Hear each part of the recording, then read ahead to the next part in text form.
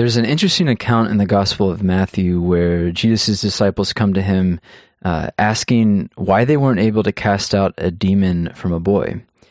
And then Jesus says this, "It's because of your little faith. For truly I say to you, if you have faith like a grain of a mustard seed, you will say to this mountain, 'Move from here to there,' and it will move. And nothing will be impossible for you." I'm always convicted when I hear this passage. I want just a little faith like that. And our guest on today's show has this kind of faith, and he's sharing his story of stepping out with his life and seeing what God does. Sam Badgie is a man of God and a follower of Jesus who has put his money where his mouth is, so to speak, when it comes to living his life for Christ. His story takes us from voodoo villages in Senegal to New York City in the middle of winter, wearing only a t-shirt, to getting a college degree from the estimable Michigan State University. I hope you're inspired and enjoy it. Oh, and it's worth mentioning also that Travis and Brendan are talking with Sam, so don't be alarmed when you don't hear my voice, but you hear theirs. This is Rise and Live.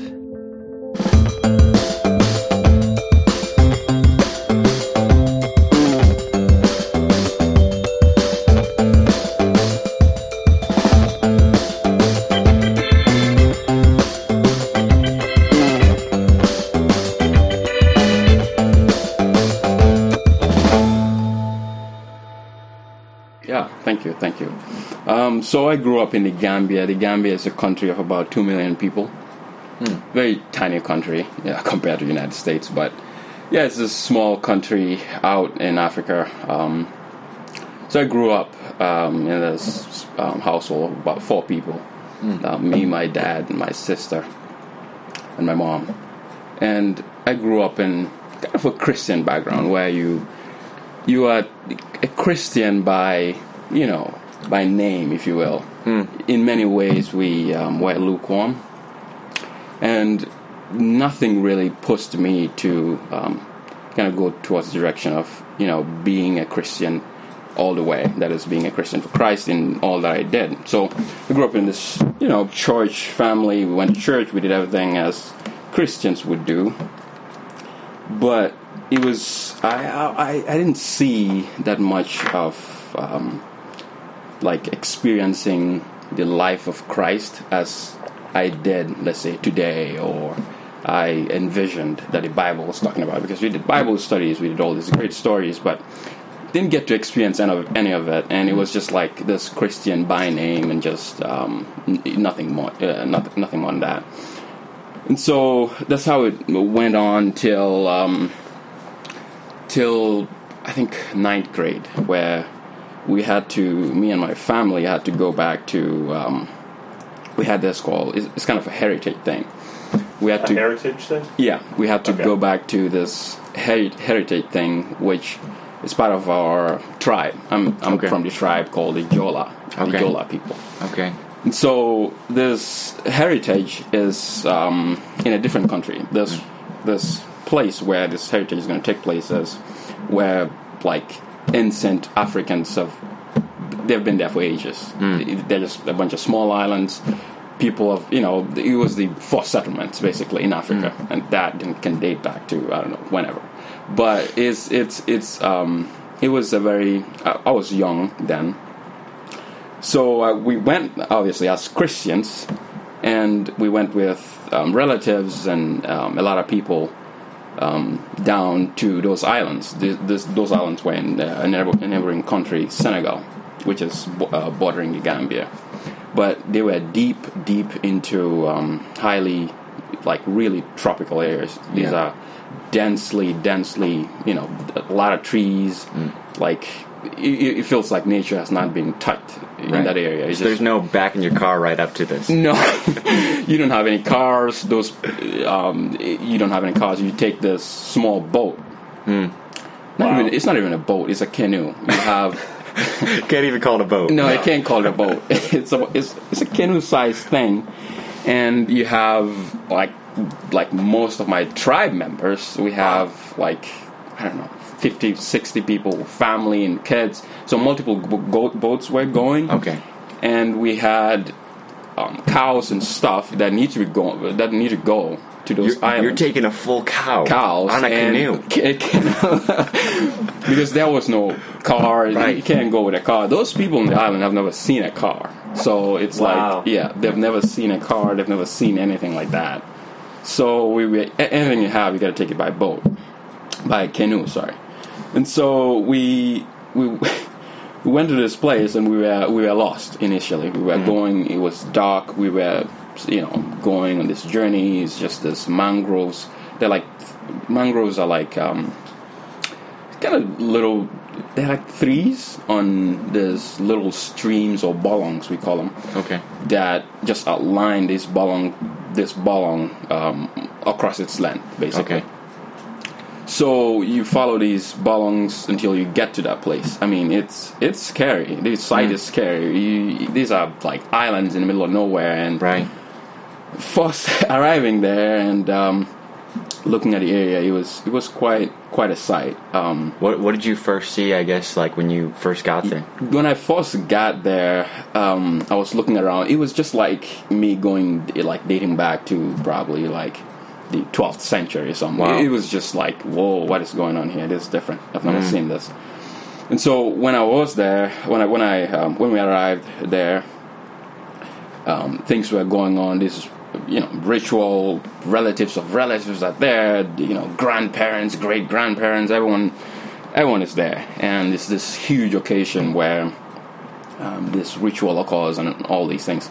So we.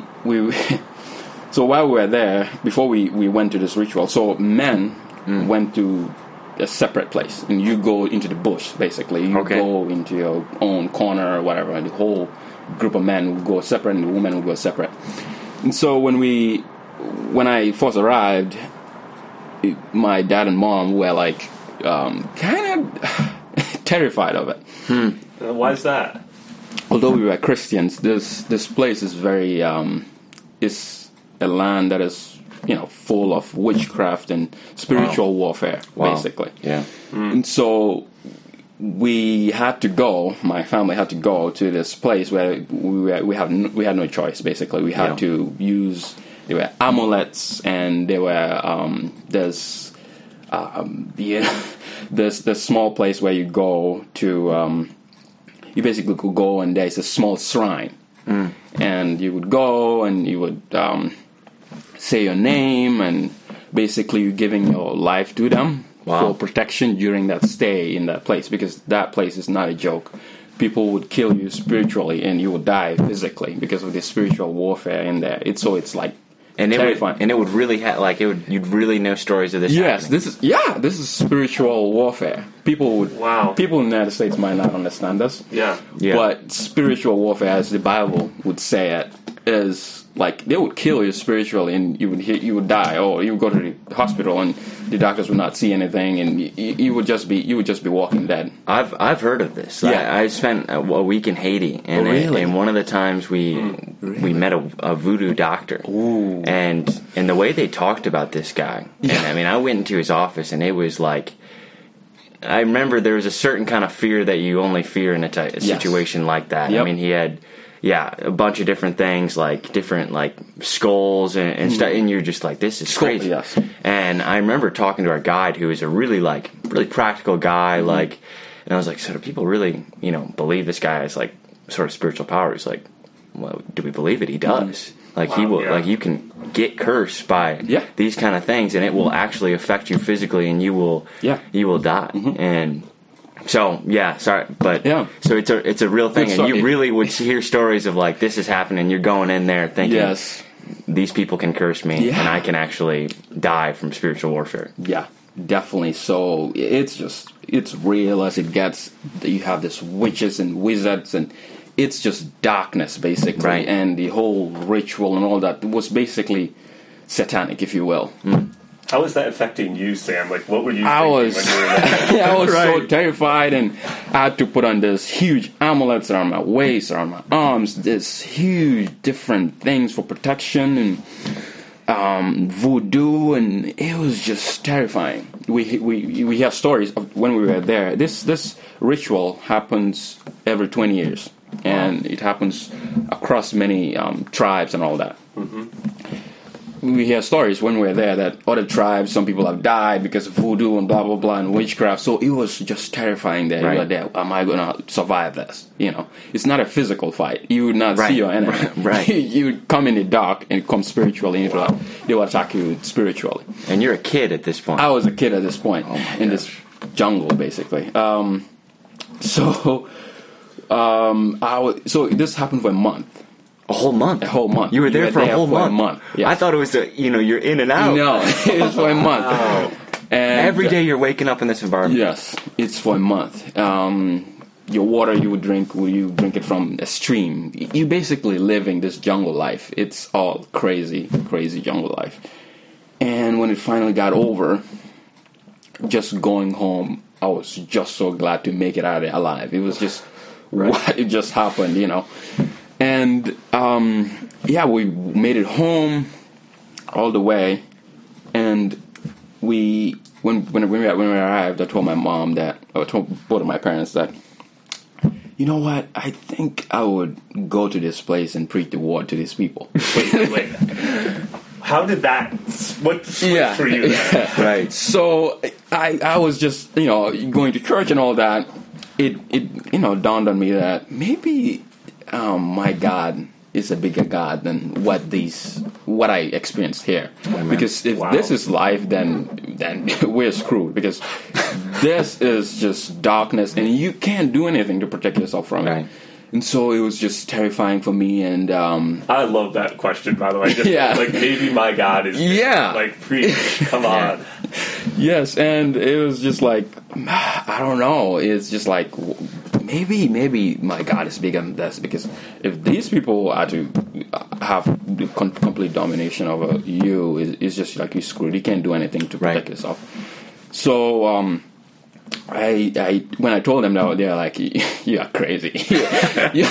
You're crazy." Like, they're like, "What are you talking about?" Like, so it was like, so I felt stupid, and I was like, probably I am crazy. Maybe I'm just doing too much. So, it happened that we had this. Our church had this. It's called Methodist Youth Camp, which we go to every year. So I went for this for about 4 consecutive years. And man, it just changed my life. It gave me just boldness. It kind of gave me this spiritual fire. It kind of drew me to God and just moved both me and my family towards God. Wow. And what I experienced, came home telling them, and it was just a tipping point in my life, and coming to know the Lord more. So this happened 4 years, and I just got this spiritual spark. And at the end of the 4 years, this was in 2017, I thought about going to study, right? Mm-hmm. And it was college time, and I have this thought in the spirit, probably I should apply for the United States or something like that. So I was like, man. Then I was like, what? So it was, just to interrupt you there, it wasn't like you just had this idea, it was like through prayer that you thought, I might it was college, where do I go, where do I go, and I had to start that, probably United States. So, but I don't have any funds to get there.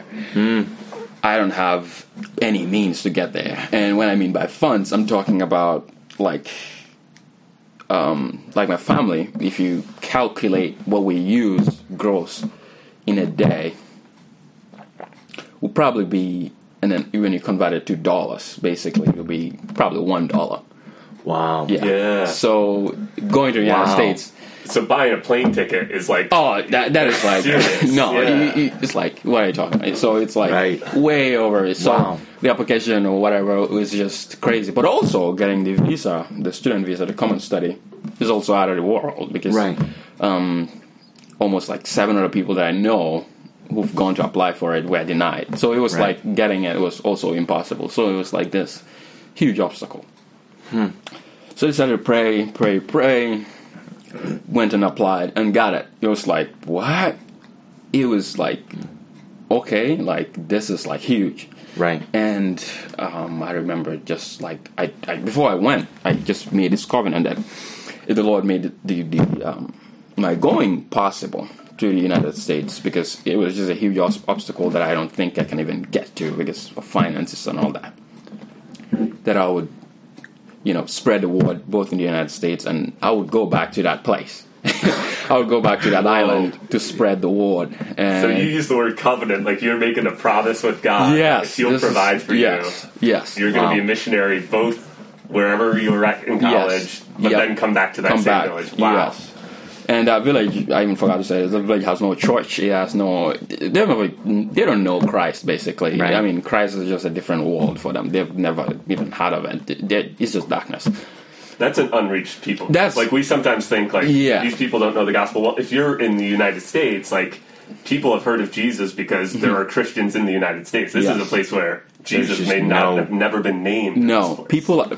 I heard during my discussion with my parents that anybody who tries to bring a church to that place either stop doing it or they got spiritual fights for it. It was just hard to bring a church into that place. You would have spiritual fights. You would not be able to do it. And this happened, or people have tried to do it in the past, but could not. So I made this covenant that if I am able to succeed, then I would go. That is a sign that I would go, that the Lord is telling me, yes, you would go to that place. So I got the visa. I was like, wow, that is amazing. And now the air ticket. So that was like insane amount of money. My dad had this pickup truck that he sold basically. Wow. Because of that, they were praying with me and all that. They had the faith to sell the only pickup truck that my dad had. Wow. And we were contemplating selling the place we lived in. This was a small plot of land and the pickup truck, but the pickup truck ended up going. So that was we were like, okay. And so the air ticket, and I got about $315 left. Okay. So you buy the air ticket and then you still have $315 in addition. Left. Yes. And that's what you're coming with to the United States. Yes. This Okay. I'm going to college with this amount of money that I have. So I boarded the plane. This was the 4th of March 2017. And I was in this country of 2 million people where you have this scanty amount of people, and you go to the big city in New York. New York City. Wow. So you're flying into like JFK? Yes. Yeah. And you're talking about, you're seeing people upon people from the same day. So it was like this huge shift. I was like, what? So at New York, I came in this. I didn't have a lot of clothes on, basically. So I thought maybe. Oh, this is March? This is March. It was cold. It was really cold. It snowed heavily that day. Oh no! So when I arrived, I got out of the airport. No. When I arrived, I was doing the checkout where you have to go to customs and all that, and you have they separated us: international students, green card holders, citizens. Go this way, go this way.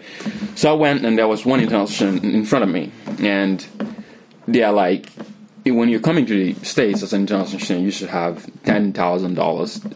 That is just for your initial housing, just for housing, not even tuition and all that. And I don't even have. I just have $315. Right. And that's all I have. I don't even have tuition or any of that. So when I got there, they told me, what do you they fingerprinted me, did all that, and say, okay, what kind of finances do you have? And I told them, because they don't want people to come here and then not be students and go to work or whatever. So that's why they're doing that. So they might not let you in. Yeah, they could not let you in because they might think that you're going to work, or you use this student visa thing to come and then go to work and do other jobs, which is different from your student status. So I showed him money. He counted it. It was like $315. He was like, "Where's the?" No, he told me. I told him I got $315. He was like, "Huh?" He stared at me. He was like, "What?" And I was like, I was like, what do I do? It was like, as I told you, it's like going to a bank and you tell the teller I have $15 and they tell you, what? Yeah, like people around you, people around you don't want to say $15. Like, so I was like, $315. He was like, what? It was like, come over here.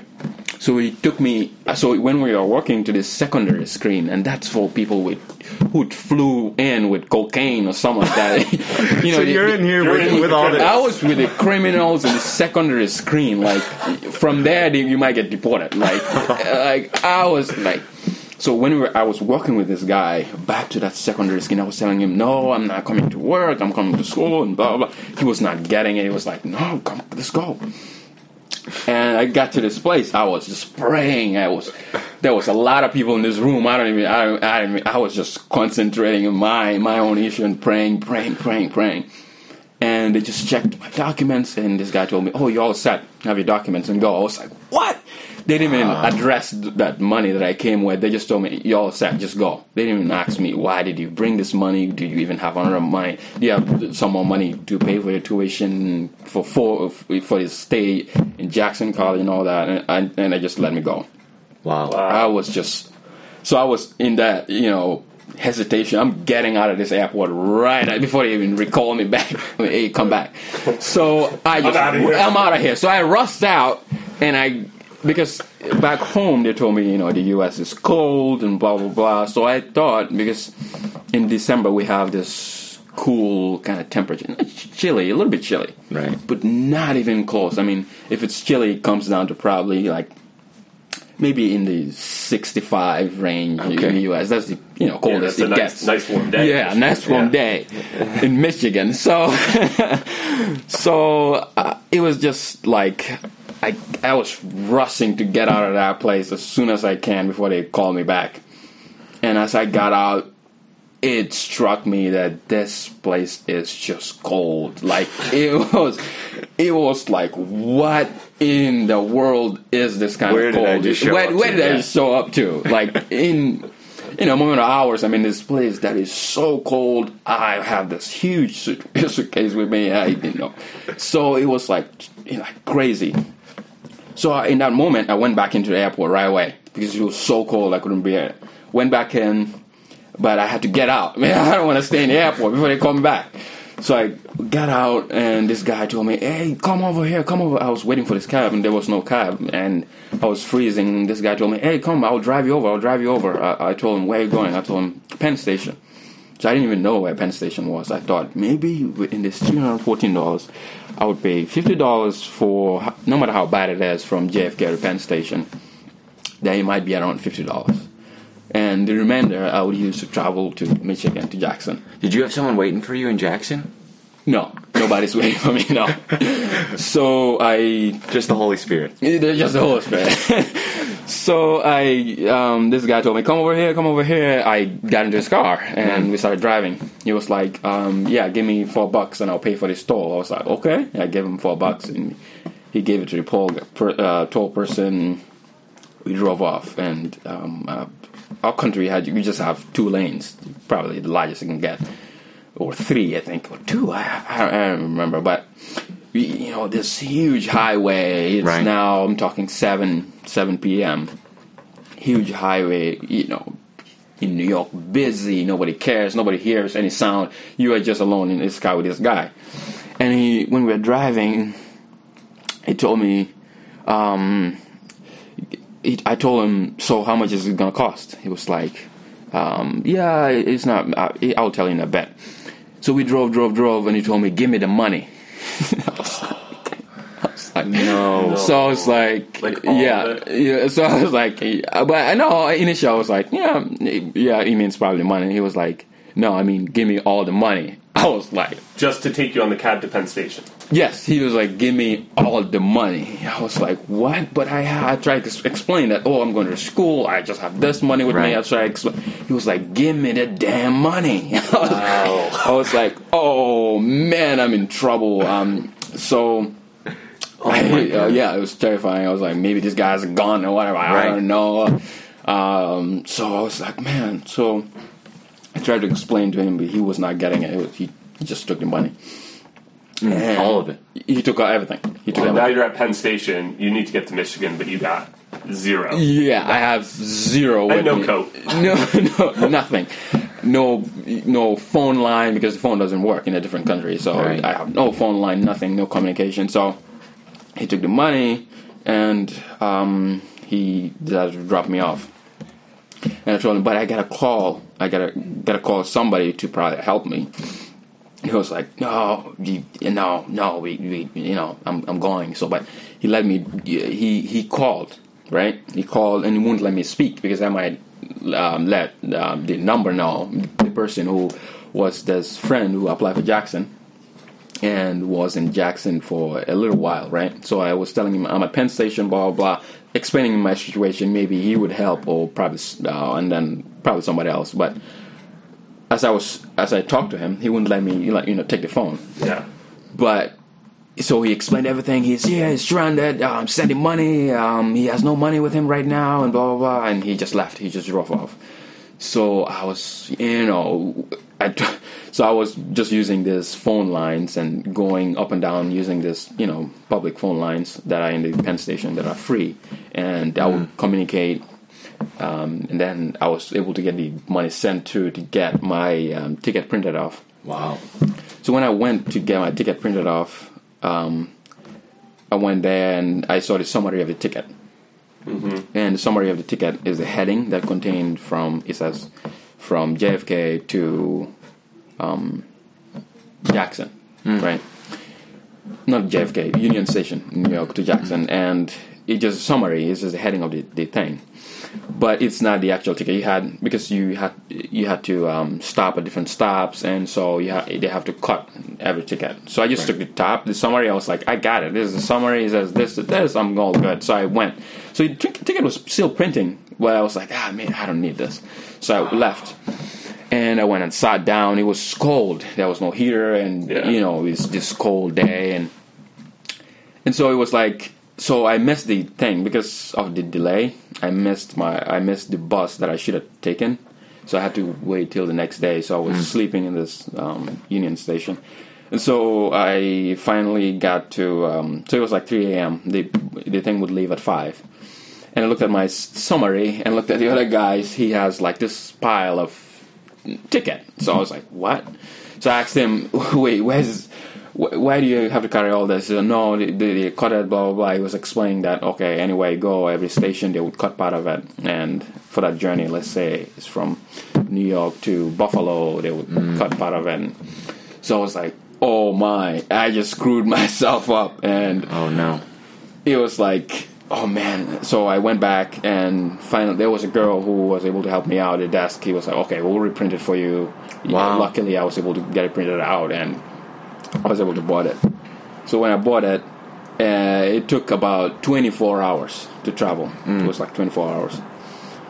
So when I arrived at Jackson, I was just exhausted and just super exhausted. And school was about 3 days out.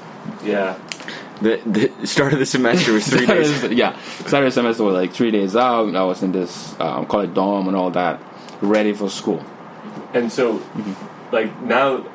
describe for us, because you have some cool stories of just being at Jackson. So God provides, just to recap, God provides in a crazy way just for you to get into the country. Yes. And to get there and to be able to be at Jackson College, but you still don't have, a bunch of money to pay for school. I have nothing, basically. So how do you get through all your studies there over the last couple of years? Man. So, yes. So I got to Jackson, and you got to pay for dorm, you got to pay for your tuition and all that. So it was like, what do I do, Lord? I don't have anything. So the first semester, they would let a student deposit any amount, small amount, whatever you do. They can let you deposit whatever, right? The first semester, they won't push you, you got to pay everything. So they can let you deposit anything, or they can let you start. But you will not be able to register for any other thing, because they're thinking that, okay, yeah, he's going to pay probably installments or whatever throughout the semester. He's going to pay us or whatever. So they're not keen on getting pay. Most colleges at least. So I was at his dorm, and I started my classes and all that, and it was like I got dorm, you got anything that comes with a dorm, but I have no money to even pay for those things. So and this happened. So not even before that. So when I first arrived, I asked. So because I knew that if I don't have anything related to the Lord while I was in Jackson the first days, I might not do it. I might be sucked into college life. I might be sucked into a different country thing, and I might just, drift away and all that. And so you made the decision. I got to get my faith right first. Yes, I got my faith right first. So I started looking up frantically Christian something in Jackson College. You know what I love about that, man, is that there's just a lot of humility. Yeah. Because even though you were coming into the country, riding, like you said, four summers of like our equivalent of CMA. It's like being in UCO 4 years. Yeah. And you're just riding this spiritual high. But knowing that I'm going to a new country, new temptations. Yeah. I know the devil hasn't quit on trying to take me out. Yeah. I know there's still spiritual darkness around me. It may look different, but it's still there. If I don't actively pursue it, if I don't like feverishly look for a group of believers to fill me up, I'm good as gone. Yeah.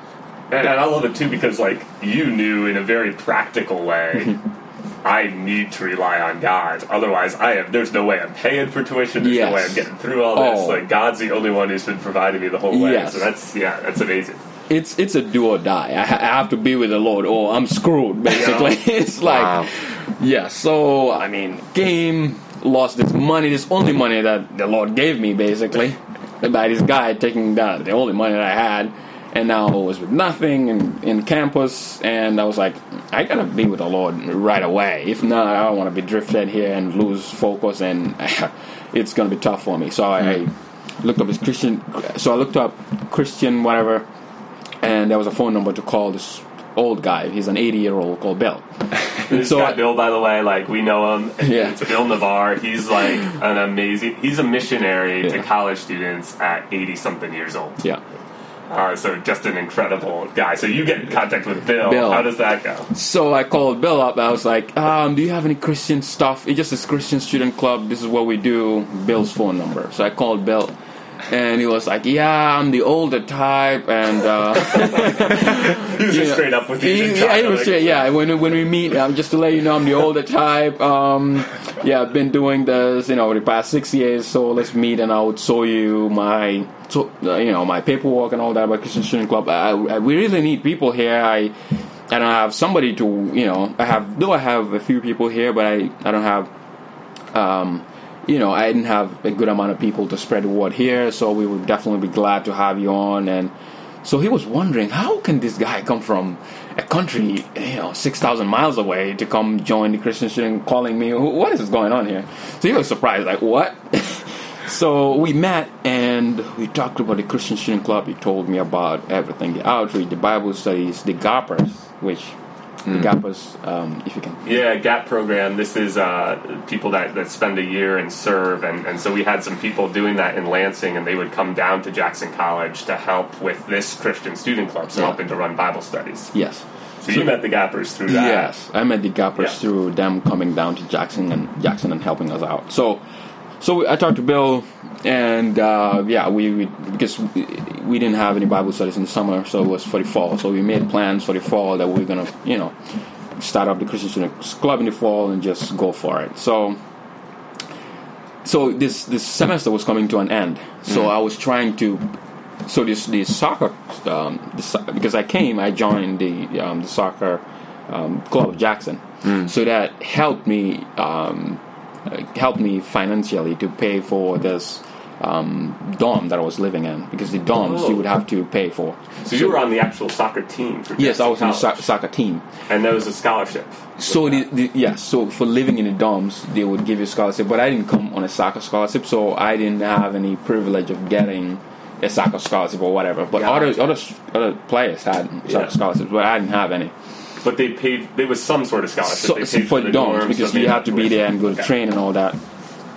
So this semester was coming to an end, and I broke my wrist. It was the first week of training. I broke my wrist, And so soccer was no more for me because I broke my wrist. I can't run. I just broke it. Right. And it was a week before CMA. This was 2017. Just for the audience, the CMA is this just summer program we run for college students trying to train them to be missionaries, and it's a campus mission academy. Yes. And you were going to go to that. Yes, Bill told me about CMA. He called me and told me about CMA. Would you want to go? I was like, yeah, I think so. I'll give it a shot.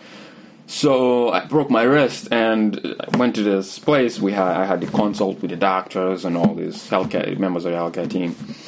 They were telling me that you have a 15-degree deviation, you would need a surgery, and that falls the same day as one of the days in CMA. So I was like, man, do I want to go to the surgery? I didn't have money to do that surgery. Right. Like, what are you talking about? So I had to. They're telling me about surgery. There, like the whole team came in, like 8 people trying to convince me to do this surgery. So I was like, I don't know. I don't think so. Wow. So I was like, I went and prayed. I was like, I just went and prayed, and I was just going to attend CMA. I went and prayed. One, I didn't have the money. 2, I would miss on CMA if I went through the surgery. So I was like, you know what, I was just going to pray. So I went and prayed to the Lord that the Lord would heal my hand, and I'll be back normal again. I would not have that deviation, whatever. And it was my right wrist. It was this wrist. And Bill told me about CMA. He came and picked me up and dropped me off in CMA, and he left because obviously he's 80. He doesn't attend CMA. Right. But he dropped me off, so I don't know anybody at CMA. Like you CMA, you might come with somebody. You might know one person in the whole camp. I didn't know anybody, and so it was like, oh man, these people, I don't know anybody. So I was just there, and these people were like nice people, and everybody was nice. And Peter came to me. He was like, man, come over here. I'll give you come over here in my room, blah blah blah. And I gave me the room, and I was there.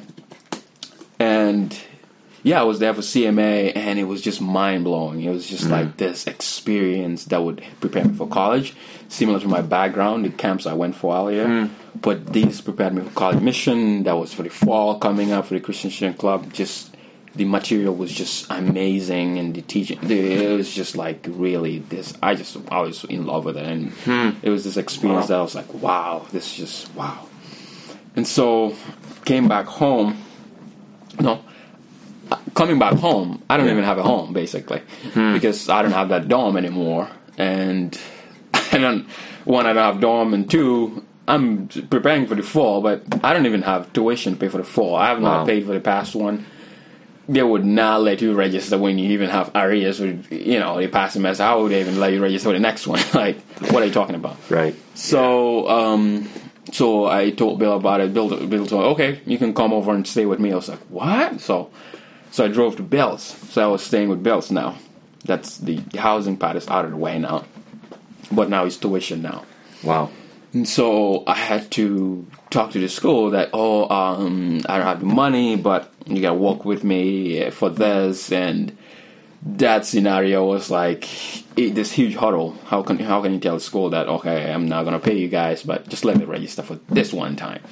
So prayed because I didn't know. 2 days, 1 day before the semester starts, I even have no courses up. I have nothing registered, nothing. I don't even know. And mind you, as an international student, your tuition is like way higher than the normal student, the average American. It's just way higher. They charge you probably about $400 extra for each, I think, credit hour or whatever. Yeah. So it comes out really expensive, and before I came, my total expenses for each year I'm at Jackson would amount to probably $20,000. Wow. And I have nothing of that, right? Yeah, right.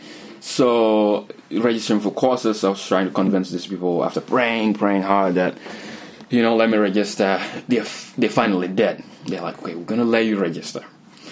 But you gotta make sure that you pay us the tuition, right? And international student, again, you can't have FAFSA or any financial aid from the government. It's just out of the picture. You can't have that. Wow. And you can't have private loans because you're not a citizen. You can't sign anything. They will not let you sign anything. Right. You can't get any loans from any bank. So you basically, you don't have any financial source. Right. Basically. You own your own. And so I decided. So they were able to let me register for this semester. So I was there, and wow, this prayer worked. And so semester, outreach was on. They, gave me the opportunity to do outreach with the Gappers, and it was just great. And doing the Bible studies and meeting new people and talking to them about the Lord, it was just all that I dreamt of. This dream that I thought would never even be possible. Yeah. So the first semester goes by, outreach was good, and it was the winter.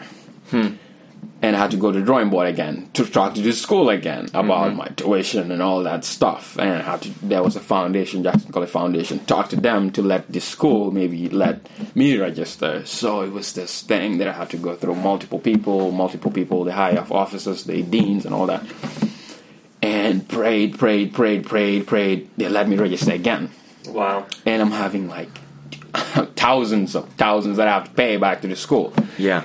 And the foundation said, you know what, we would give you some money. So they helped pay some part of the money. But I had, like an accrued balance of like, I'm talking in the thousands. Just a lot of money. So they let me register for the winter, did outreach. It was just amazing. Amazing it was. Yeah, and I was just talking to, just to give you guys like a sense of how Sam was doing outreach. I was talking to a student last night who was at just one of our events here in Lansing. This guy's named Conrad, and he's in the same nursing program that Sam was at Jackson. So he just shared me his testimony last night real briefly. Like Sam was inviting him. You were inviting him over and over and over again. He has an experience of the Lord. Basically, you're the first person he talks to. This guy was an agnostic, dating an atheist, and they both come to Christ because of Sam's efforts in outreach. So God's using you. God's providing for you, but He's using you in mission in a very tangible way here in the United States. Which it was we had a Bible study. We had so many people, and a lot of those people were atheists coming for the first time. And Conrad was part of those people, and some other people in my class. But it was like a blessing that I have these people. Sometimes we have to change rooms because of the amount of people that comes to the Bible study. Wow. We can't fit them in one. We have to move to accommodate everybody. And it was just this amazing blessing it was just like outreach to these people. To have that opportunity was just so huge for me. And but Conrad, it was just persistence. Just telling him again. He was saying, no, hell no. He was not even thinking about anything about Christ. And and just persistence every time. Telling him, the Lord and all that. But he was just in a different world. He was not even thinking about it. But eventually, he decided to come. Him and all these people decided to come who, don't know the Lord, and then just interceding for these people every time and talking to them every time. Just persistence and prayer, and they showed up, and it was just amazing what the Lord did with that, and it was just amazing. So now you graduated from Jackson College? Yes. So, yeah. You got the degree. Yeah. Take us to the end of the story. Now you've got that covenant with God of you were going to be a missionary here. He's provided you along the way. What are you thinking for going back to this village in Senegal? Yeah. So so I graduated from Jackson. I did my board exams, got out of the way, and luckily I should have graduated in Jackson with I'm talking $70,000 in debt or whatever, but I graduated with about $10,000 in debt. Wow, amazing! And that was not loans; it was just from the school, so it's not dated or no interest on it. So that was just amazing for me too. Yeah. So, so graduating right now, and being able to sit for my boards and getting my nursing license it just feels great. The Lord, moving me from all these things and me going through everything and me receiving those emails from the school telling me that if you don't pay us, we probably would have to revoke your student license, student visa, and you would have to go back home. And from that situation to now, and thinking back on it and seeing the journey that I went through, just kind of gave me this sense of purpose and dedication to the Lord for what He has done for me. This impossible feat that is just impossible to being where I am, and me making that covenant. I was like, I would do this through the Lord's help. And so right now I'm deciding to go back home, go back to that place, to that island, and spreading the word. And obviously it's a huge task, both spiritually, you gotta be spiritually prepared, or you would have a lot of fights, obviously, be prepared for them, but that's dangerous mission. Dangerous mission. Yeah. It's a life and death mission. People die for this outreaching to the people over there, and it's just a dangerous. You gotta be firm, and you gotta just gotta be firm in the spirit to be able to undergo or go through that thing. So, but so my thing is, I'll go there in probably the next 1 year or so. Wow. And probably with somebody else or whatever, whoever the person is. So if everyone's listening wants to go with Sam on a crazy mission, like he's open to taking you. Is that what you're saying? Yes. And this mission, whoever wants to go, it would just be great. Just another disciple to go with me to reach these much needed, people. Yeah. Much needed. They just need it. And so I think it's going to be a huge mission, but as days go by, months go by, I'm praying for, strength in the spirit, strength in the Lord, and the Lord giving me, partners to be able to go on this journey with. And so I know, the Lord already knows how the journey is going to be.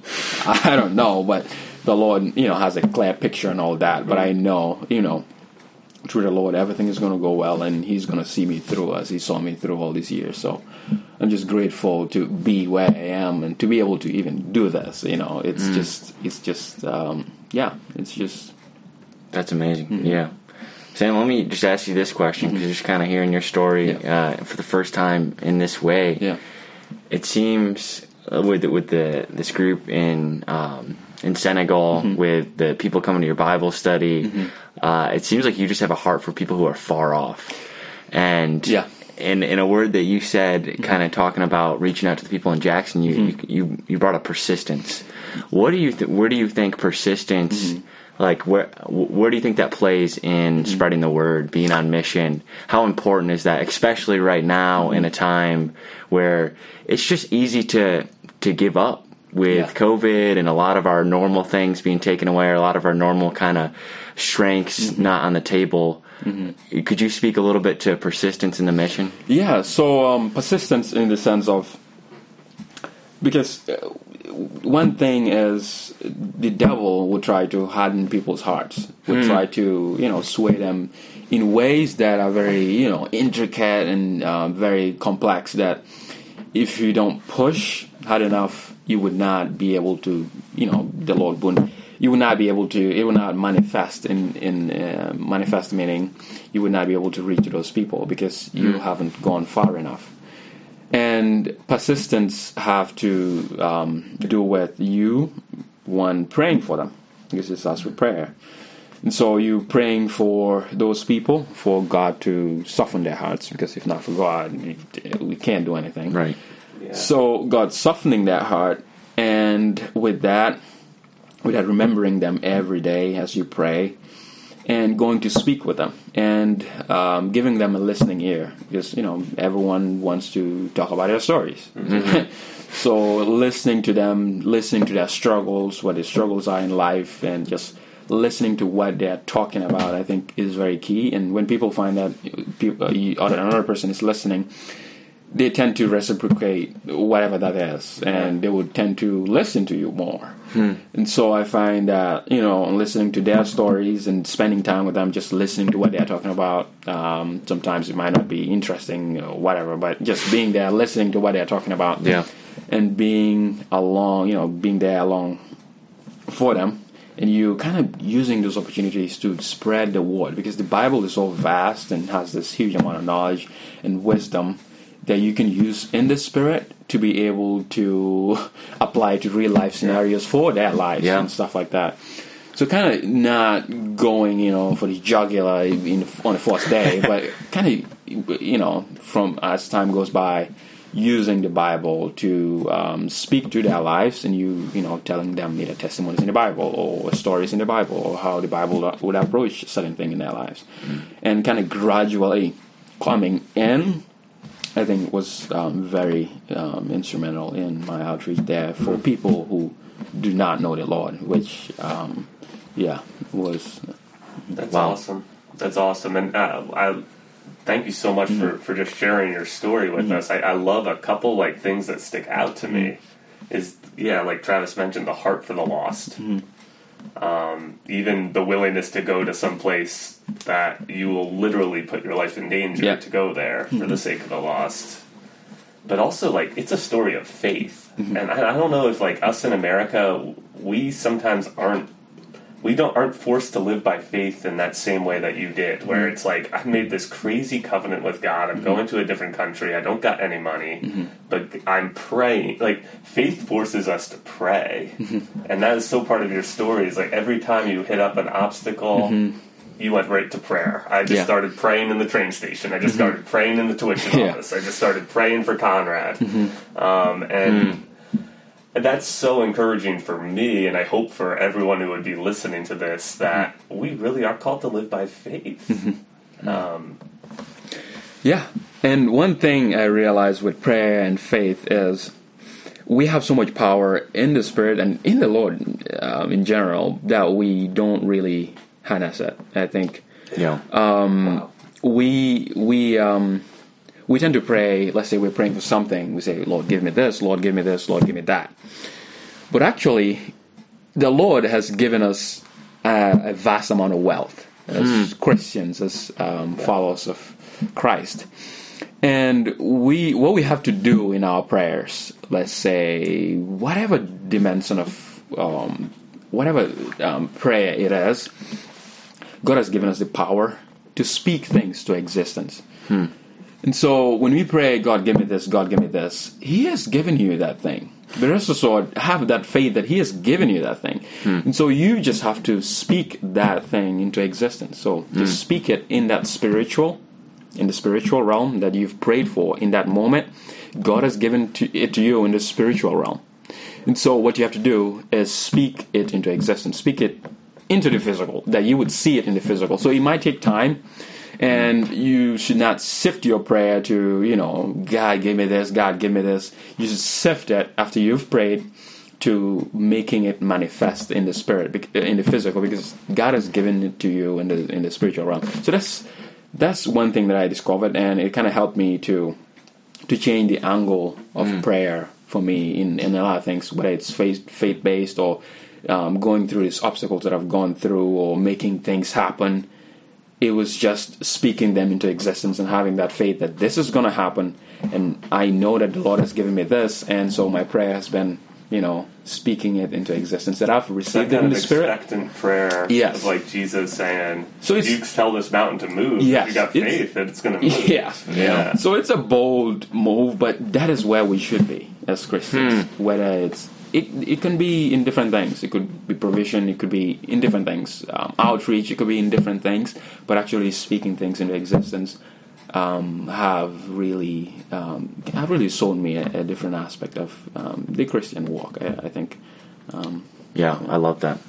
Well, Sam, if you were sitting across the table, maybe at McDonald's with one of a college student who's on mission right now in this time, what's one last encouragement that you would give them to persist? Maybe they're a little bit weary, maybe they're a little bit tired from doing mission in this crazy time. What would be one last word of encouragement you'd give them? I think one last word would be, it's all worth it. I think through what we go through, the ups and downs, at the end of the day, the price is bigger. Amen. And when our eyes are on the prize, then the journey is worth it. And when the journey is worth it, then the struggles would not be as crazy as or surpass the worth of that journey.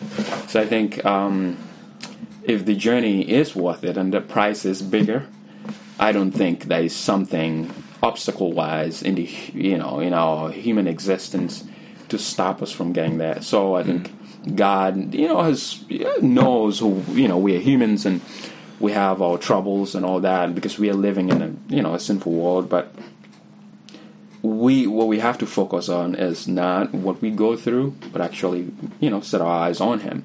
And when we do that, then we are able to go through life, go through mission, go through all of this, with resilience and with a greater strive to know that this prize is bigger and I won't stop and I can't stop.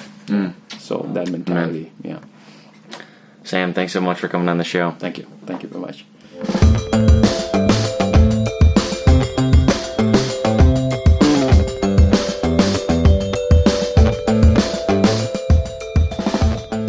I love how Sam lives his life so that God needs to show up. He puts himself in situation after situation where his own strength and means are not enough, and he's forced to look to Jesus to provide. I can't help but be inspired in the same way from my own life. My prayer is that wherever you are, you will be open to taking a step of faith toward Christ. That might look like going to church for the first time or attending a Bible study. That might look like moving your life across the globe. But the most important thing is to say yes to Christ and to give Him total control of your life. Maybe you heard Sam talk about this unreached people in Senegal, and you think that the Lord might be calling you to something like that. Or maybe there's something more immediate. The Lord might be calling you to reach out to and build a friendship with that coworker that annoys you a lot and annoys everybody else in the office. I hope Sam's testimony inspires you, though, to step out with some of the mustard seed faith and see what mountains move. If that's the case, let us know. Reach out to us on Instagram. You can find us at Rise and Live Podcast, or send us an email at riseandlivepod@gmail.com. As always, reviewing our podcast on your podcasting app makes it easier for others to find our podcast in this algorithmically driven world. We'll be back again in 2 weeks with another episode. Unfortunately, it's not going to be Thanksgiving themed, but it will be enjoyable.